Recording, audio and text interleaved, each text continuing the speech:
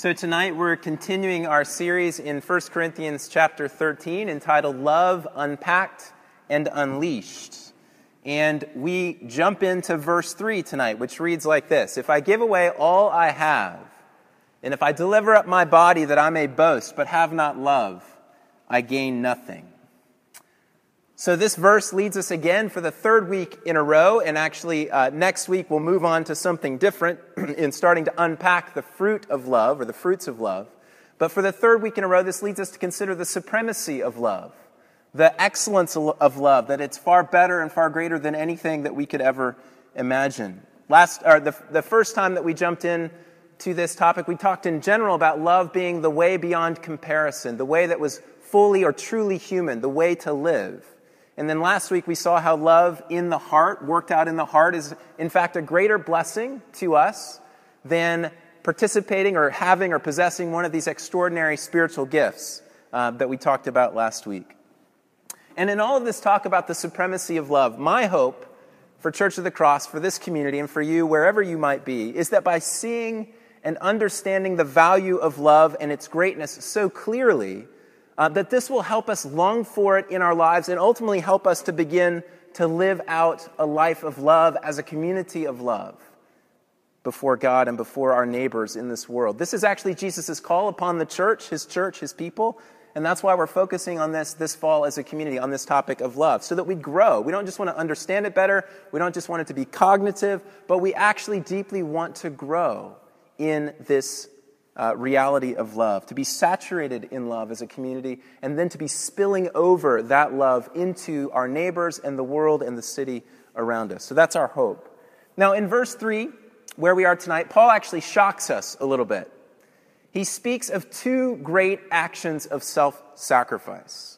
First, he says, if I give away all that I have, and a literal rendering of this would be, if I parcel out all of my property for food, with the implication that that food is to be given over to feed the poor. This is an act of great sacrifice and of good for others. In fact, as we read in the gospel reading in Matthew chapter 19, this is actually what Jesus tells the rich young man to do, right? Go sell all that you have and give it to the poor, and then you'll have treasure in heaven. So this is a very, very great thing, this action of giving over all that we have to the poor. Now imagine for just a moment with me, let's run this out a little bit, that you decide that you go home tonight and that you wanted to embody this. So you basically catalog all of your belongings. For some of you that would be hardly anything, and for others it might be a lot. But you start putting everything out on the table: the computer, your books, your house, your bike, your car. And then you throw all of those things up on Craigslist tonight, or eBay, your choice. And over the course of the next week, all of them sell. And you take all of the proceeds from that, and you take a plane from here across to the Middle East and go to northern Iraq, where a lot of the Syrian refugees are now flooding into from Syria, or have been for some time. And you give all of the money that you've collected from your stuff, and you give it over to the aid organizations that are serving the refugees in Syria. That's what Paul is talking about here. That kind of action in our lives. A great act, a self-sacrificial act. So that's the first thing that he mentions. Now the second act is just as astonishing. We read, if I deliver up my body that I may boast. I want to deal just briefly. This is one of those New Testament textual issues. Some of you might be familiar with this verse as, I deliver up my body that I'm to the flames, or that it might be burned. And there is a disagreement because two groups of early manuscripts have different words in this spot, whether it's that I might boast or that I might be burned. And I don't want to bog us down in that, but I would say that I would interpret here boast as the right translation. For a lot of reasons I won't bore you with at the moment, but would say actually that boasting is not, Paul's not saying boasting as in we would think of boasting, that, man, I'm great, look what I just did. But actually boasting is a kind of proper rejoicing in the reward that will come from faithfulness in the present day. Paul often talks about boasting in the work that he has done, not in a self-exalted kind of way, but in a proper sense of anticipation of the reward that God will give to those who serve him faithfully in this world. So that's the textual issue. The best commentary on what this means is from 1 Clement 55, chapter 55, verse 2. This is an early Christian letter written from the church in Rome to the church in Corinth. probably around 100 AD, probably from Paul's associate named Clement, who's mentioned in one of Paul's epistles. Because this verse in 1 Clement uses the same two verbs that are used in 1 Corinthians 13, verse 3. And this is what it says. It says, "We know many among ourselves who have given themselves up to bonds in order that they might ransom others. Many, too, have surrendered themselves to slavery, that with the price which they received for themselves, they might provide food for others." So this idea of giving yourself up, selling yourself so that you might provide for another. This is what is in mind in this giving up of our body. And this is a wonderful act as well. We probably can't think of anything that's as noble or seemingly altruistic as something like giving up your freedom so that somebody else could be free. So Paul mentions these two wonderful, great, laudable acts and then shocks the Corinthians by saying, look, if I do both of these kinds of things but have not love. So if you go out tonight and sell everything that you've got on Craigslist and give it away to the refugees in need but have not love, I gain nothing. I profit nothing. Now, of course, this can't mean nothing from every perspective. Certainly when we do actions like this, we profit in the eyes of others.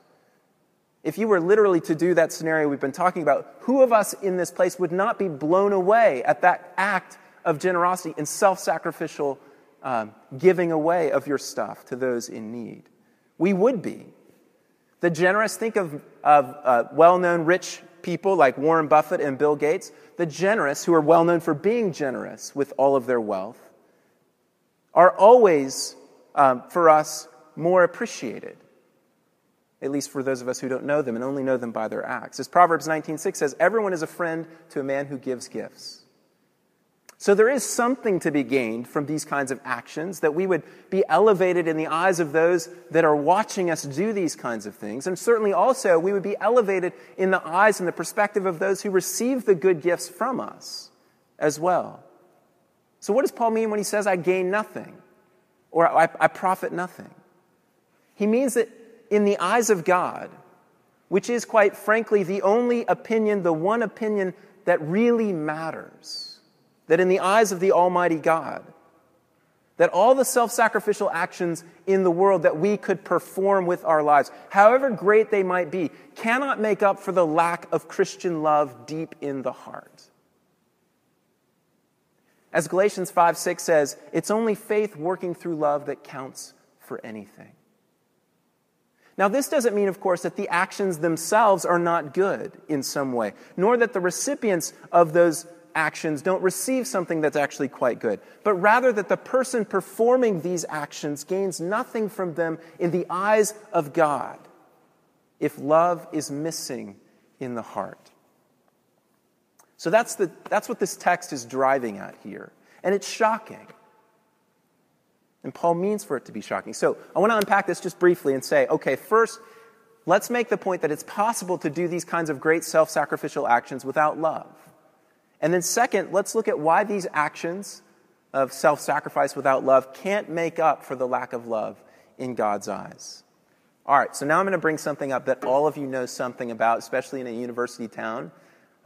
Padding the resume for just a moment. How many countless hours of community service have been done by high schoolers across the country just so that they can get into a great university? You're laughing because I hope it hits home in some ways. Just to help them get in. Most of you were probably holier than this in high school, but I assure you that I was not one of you. And while these hours would not be classified as great actions in the sense that we've just been talking about, it's conceivable that the same theme might pertain to some more significant and more sacrificial actions like Paul is talking about in the world. Let me give you an example from literature. Charles Dickens' 1859 novel, The Tale of Two Cities. Forgive me if you've not read this, and if you want to just kind of plug your ears for now, you can. We're going to go right to the end. At the end, Sidney Carton gives his life for Charles Darnay by substituting himself for Darnay in prison and masking up, disguising himself to appear as Charles. And then the next day wakes up and goes to the guillotine and has his head chopped off. This appears to be a great act of love for Lucy, who is Charles's wife, whom Sidney was deeply in love with, but she wouldn't love him because he wasn't nearly the man or the nobleman or the gentleman that Charles was. And he knew it. And so he spent much of his life kind of living in the shadow of this other man who the woman that he loved ended up loving and marrying and having a child with. And so he comes to the end and offers this great act of love. But when we read the final words of the book, which Dickens offers as a kind of prophetic, these weren't actually said by Sidney before he goes to the guillotine, but he says, if we had heard his thoughts, this is what we would hear. Listen to what he says at the end. He says, I see that I hold a sanctuary in their hearts, that is, in Charles and Lucy's hearts, and in the hearts of their descendants generations hence. I see her, an old woman, weeping for me on the anniversary of this day. I see her and her husband, their course done, lying side by side in their last earthly bed, and I know that each was not more honored and held sacred in the other's soul than I was in the souls of both. I see that child who lay upon her bosom and who bore my name, a man winning his way up in that path of life which once was mine. I see him winning it so well that my name is made illustrious there by the light of his. Now, I don't want to deconstruct or psychoanalyze too much of a literary character, but there's enough in that to suggest that perhaps Sidney's act was not so much an act of deep love for this other man and the woman that he loved, but it was an act of some kind of self-centered justification of perpetuating his own memory in their minds. So, it suggests that in some ways, like Sidney Carton, we also could do great things from a place of deep need and not from a place of love. We can do great things, self-sacrificial things, either to prove something to ourselves about who we are. Sometimes we're our own harshest critic, aren't we? Always wondering, do we really have what it takes? Are we really anybody? And we can do them to silence the internal critic. We can do them also to prove to others around us that we really are somebody, in the sense the way Sidney went about this final great act of sacrificial death in his life. Or we might even perhaps do these kinds of great things to prove before the living God that we are somebody or something, or worthy of his care and affection. But ultimately, these things are not love. These things don't come from love. Or alternatively, on the other side, if that's more of the weaker side of this, we might even say that we could do great things to show that we are great. We don't live in the noblest and most heroic of cultures at the moment, but if we did, and certainly there are pockets of that in our culture, there might be a great kind of collective pressure to show just how, in fact, noble we are, that we can part with our worldly belongings to demonstrate the nobility of our spirit. We don't actually need these things, and I'll give them to those who do. Something like this is going on in the heart and the mind of the Pharisee in Luke 18, who proclaims his faithful actions loudly. God, I thank you that I am not like other men. I fast twice a week. I give tithes of all that I get. He's clearly impressed with himself, doing these things out of a sense of his own nobility, righteousness. Or even as the rich young man in Matthew 19, as we've read about tonight, who said that he had kept all of these commandments from his youth that Jesus asked him about. But these feats of goodness and of right action, however, are not arising from love, which is clear by the fact that Jesus's in Matthew 19 and God's in Luke 18 response to both of these men is one of rejection, not reception. So these actions actually profit them nothing. All right, so second then, let's look at why these kinds of actions can't actually replace the presence of love deep within the heart, both of God and of neighbor, this truly kind of Christian love that is the subject of our reflection over the next several months as a community. First thing I want to give you is God is in the business of making new and pure hearts. This is what he cares about most of all. God's in the heart work. Actions springing from something other than love bypass this reality about which God cares most in his children. So we read in 1 Samuel 16, the Lord sees not as man sees. Man looks on the outward appearance, but the Lord looks on the heart. That means that God looks at us not as machines and evaluates us based on our output or only our external actions, but he looks at us as free, complex, rational, intelligent beings. And therefore, he looks upon our motives, upon our hearts. And it's not merely the actions or the external acts that please him, but it's the heart of love from which these actions arise. That is, that sweet sound in his ear, or that aroma in his nose. So great self-sacrificial actions, however great they are, cannot replace the love in the heart in God's sight, because he looks for a new heart. And where the evidence is lacking, though everyone else be fooled, God is not pleased, and we gain nothing before him. Second reason, while it's true that with our neighbor, these great actions of justice and of mercy can have value outside of love, this is not the case with God. Let me explain what I mean. Our neighbors actually lack things. We all lack things. We're human. And to the degree that we meet their lack with any of our resources, our time, our treasure, or our talents, they experience a sense of gratitude and thanks for what was offered. They actually they get a value from what was offered to them, regardless of whether our hearts are in it for ourselves or our hearts are in it because of love. Our neighbors gain. But the same can't be said for God himself, can it? God is a perfect being who lacks nothing in himself, in his eternal fellowship of Father, the Son, and the Holy Spirit. In the words of Barth, he says, quote, "He is not lonely in himself. He does not need the world. All richness of life, all fullness of action in a community exists in himself, since he is the triune. He is movement, and he is rest." God lacks nothing. So nothing that we give in terms of external actions adds anything to God or any value to who God is. All that he asks of us is love, our love. And he doesn't actually even need this, but he desires it as a father desires the love and the affection of his children. And if that love is lacking in us, then no amount of suffering for a good cause or participation in acts of justice can make up for that lack before him. So a third reason that this can't make up for love, these kinds of self-sacrificial actions, if not proceeding from love, are not actually offerings to God himself, but are rather offerings to an idol of our own making. That is a lesser, little g kind of God. We offer these acts of service to some other being or object or end, be that ourselves or some picture of success or the world or something else. Our heart's ultimate devotion and worship, I would say, directs the gift of our service to that ultimate object or being. And nothing is given to God when we're ultimately worshiping self or success. So we shouldn't expect God then, from his perspective, the God of the universe who made us, who loves us, who longs for us to know his great love, to be pleased by this kind of idol worship in our lives, however closely our actions seem to be to the self-sacrifice of love. Offering our services to an idol, great as those services may appear to the rest of us, is not going to substitute for genuine love for God or for others deep in the human heart.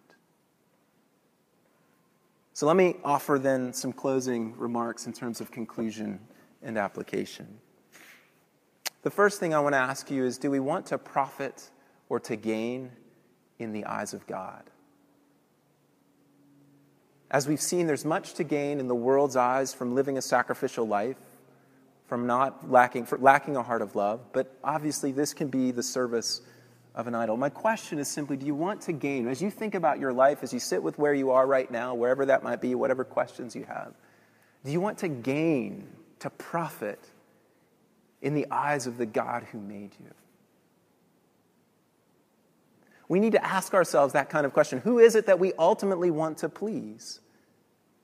Is it this God who made us, who loves us, who's the most powerful, most wonderful being in the universe that we want to love, we want to know, we want to seek, we want to be around, we want to become like, we want to deal with as he is, not as we think he should be? So I would hope in one way that what we're looking at tonight together rekindles a desire in you to seek the delight and the praise of the one God who made heaven and earth by living a life of love. A radical life of love in your life. Though the world's praise is sweet, and sweet it is, it will soon be silenced. And the only praise that matters will ring through all eternity. Is that the praise? Is that the profit? Is that the gain that you want to live for in your day-to-day life? Tonight when you go home, tomorrow when you go to work? A second thing, as we look into our hearts tonight, we need to ask, have we known that the love of our God, Father, Son, and Holy Spirit, in our lives, deep in our lives, in our hearts, such that we are then free to live all of life as a free and joyful response of love to Him who loved us first? Because of His great love for us, we then become free. This is the logic. This is the deep logic of the Christian life. Because of His great love for us, we then become free to live our lives and expend our lives in the service of others without holding back. But not out of a desire to have to be something, to prove something to somebody, but because of love. Love for God and love for our neighbors. Love for those who are in need. Love for the refugees in northern Iraq from Syria. And that love compels and moves and controls us once we've known, tasted, and experienced that love deep within the heart. Is this love deeply there in your heart? And if it is, it will begin to be seen in truth and in freedom and in integrity. That is a holistic approach to our lives, not holding back anything and not double-minded, and purity in actions that demonstrate this kind of love that we've experienced. Is that there deeply in your heart? And quickly on the heels of that, let me say third and next to last that I need to ask, is there any part of you tonight as we come here that's still seeking to build your bridge to God? That's still seeking in some way? I mean, did you do something in your past that you're ashamed of? Maybe a month ago, maybe a year ago, maybe a few years ago, that you're still working tirelessly to make amends for before God? Are you still thinking in some way that by your actions that you can somehow make up for this and that you can make yourself finally acceptable to the God of the universe? If that describes you even at all, let me just plead with you from this place tonight to be set free. Be set free from that deep sense that you have to make it okay. No man and no woman can bear this burden in the heart. It actually nearly drove Luther mad until he discovered the free grace of God offered in the cross of Jesus. A grace which says there's no amount of work that you can do to build the bridge across. I've come across for you. I've come to rescue you. It's okay. You're forgiven. Now be at peace, be at rest, and begin to live your life from that place of rest and peace, not from a place of guilt and shame. And lastly, let me just say, granted that our hearts are complex, and that for many of us mixed motives are a reality in life, I want to exhort us to pursue God humbly and faithfully, and to ask Him to grant us a pure heart. God will not turn away an action offered with some kind of love toward Him, even a little bit of love. He's gracious. That's mixed in with all other kinds of worldly motives. Who of us can know the depth of our motives? Who of us can see our own hearts like God sees them? So hear that if there is love there, God will receive that. And thanks be to God for that. But having said that, I don't want us to rest content in that heart of mixed motives, but to say, we talk a lot at Church of the Cross about having a pure heart. Blessed are the pure in heart, for they shall see God. And we come at that a lot from Matthew 5:8. But one of the great verses on this is out of Proverbs 20, verse 9, which says, who can say, I have made my heart pure. I am clean from my sin. The direct implication of that is not one of us can say that in our own strength, effort, and discipline. This gift of a motive of love, of a pure heart, of love that's springing up from within, comes from God's grace working in our lives, from God's help for us, people who are stumbling and need His help. And it's only with His help that we shall grow in purity of motive to be a people who do our actions from a heart and a wellspring of love in us that's flowing out of us. Advancement along the way of love is not by the self-exaltation of the Pharisee proclaiming his righteousness before all, is it? But it's by the breast-beating tax collector who knows that he is in need and who begs as one in need for the mercy of God in his life. This dynamic is so central in the Christian life that we can never venture far from it as the people of God. We have the seasons in the Anglican tradition, in the Christian calendar, of Advent and Lent that keep us coming back to this place. And we have our weekly confession here together before, as we already did today, coming before God on our knees, begging his forgiveness. These are not peripheral things in the Christian life, but deeply at the center. Who can say, I have made my heart pure? Are you leaning tonight upon his mercy? Not just for his forgiveness, which we all desperately need, and he so freely gives, but also for that purification of your heart, that your life might be lived out of love to bring glory to him. Love is the way beyond comparison. Love is far greater than the extraordinary spiritual gifts, and love is far greater than acts of great self-sacrifice done from a motive that's anything but love. Love is everything. So I want to commend to you, pursue it. Let's pursue it together. Pursue it in our weekly conversations. Let's grow on this way. Walk on this way. Long for it. And next week we'll come back together and we'll begin a series of beginning to unpack the fruits of this kind of love, how we recognize it, how it works, that we might grow along it, grow in this greatest of Christian virtues, this virtue of all virtues that sums up the whole of the Christian life. Let's be a people of love who know deeply that we're loved. Amen?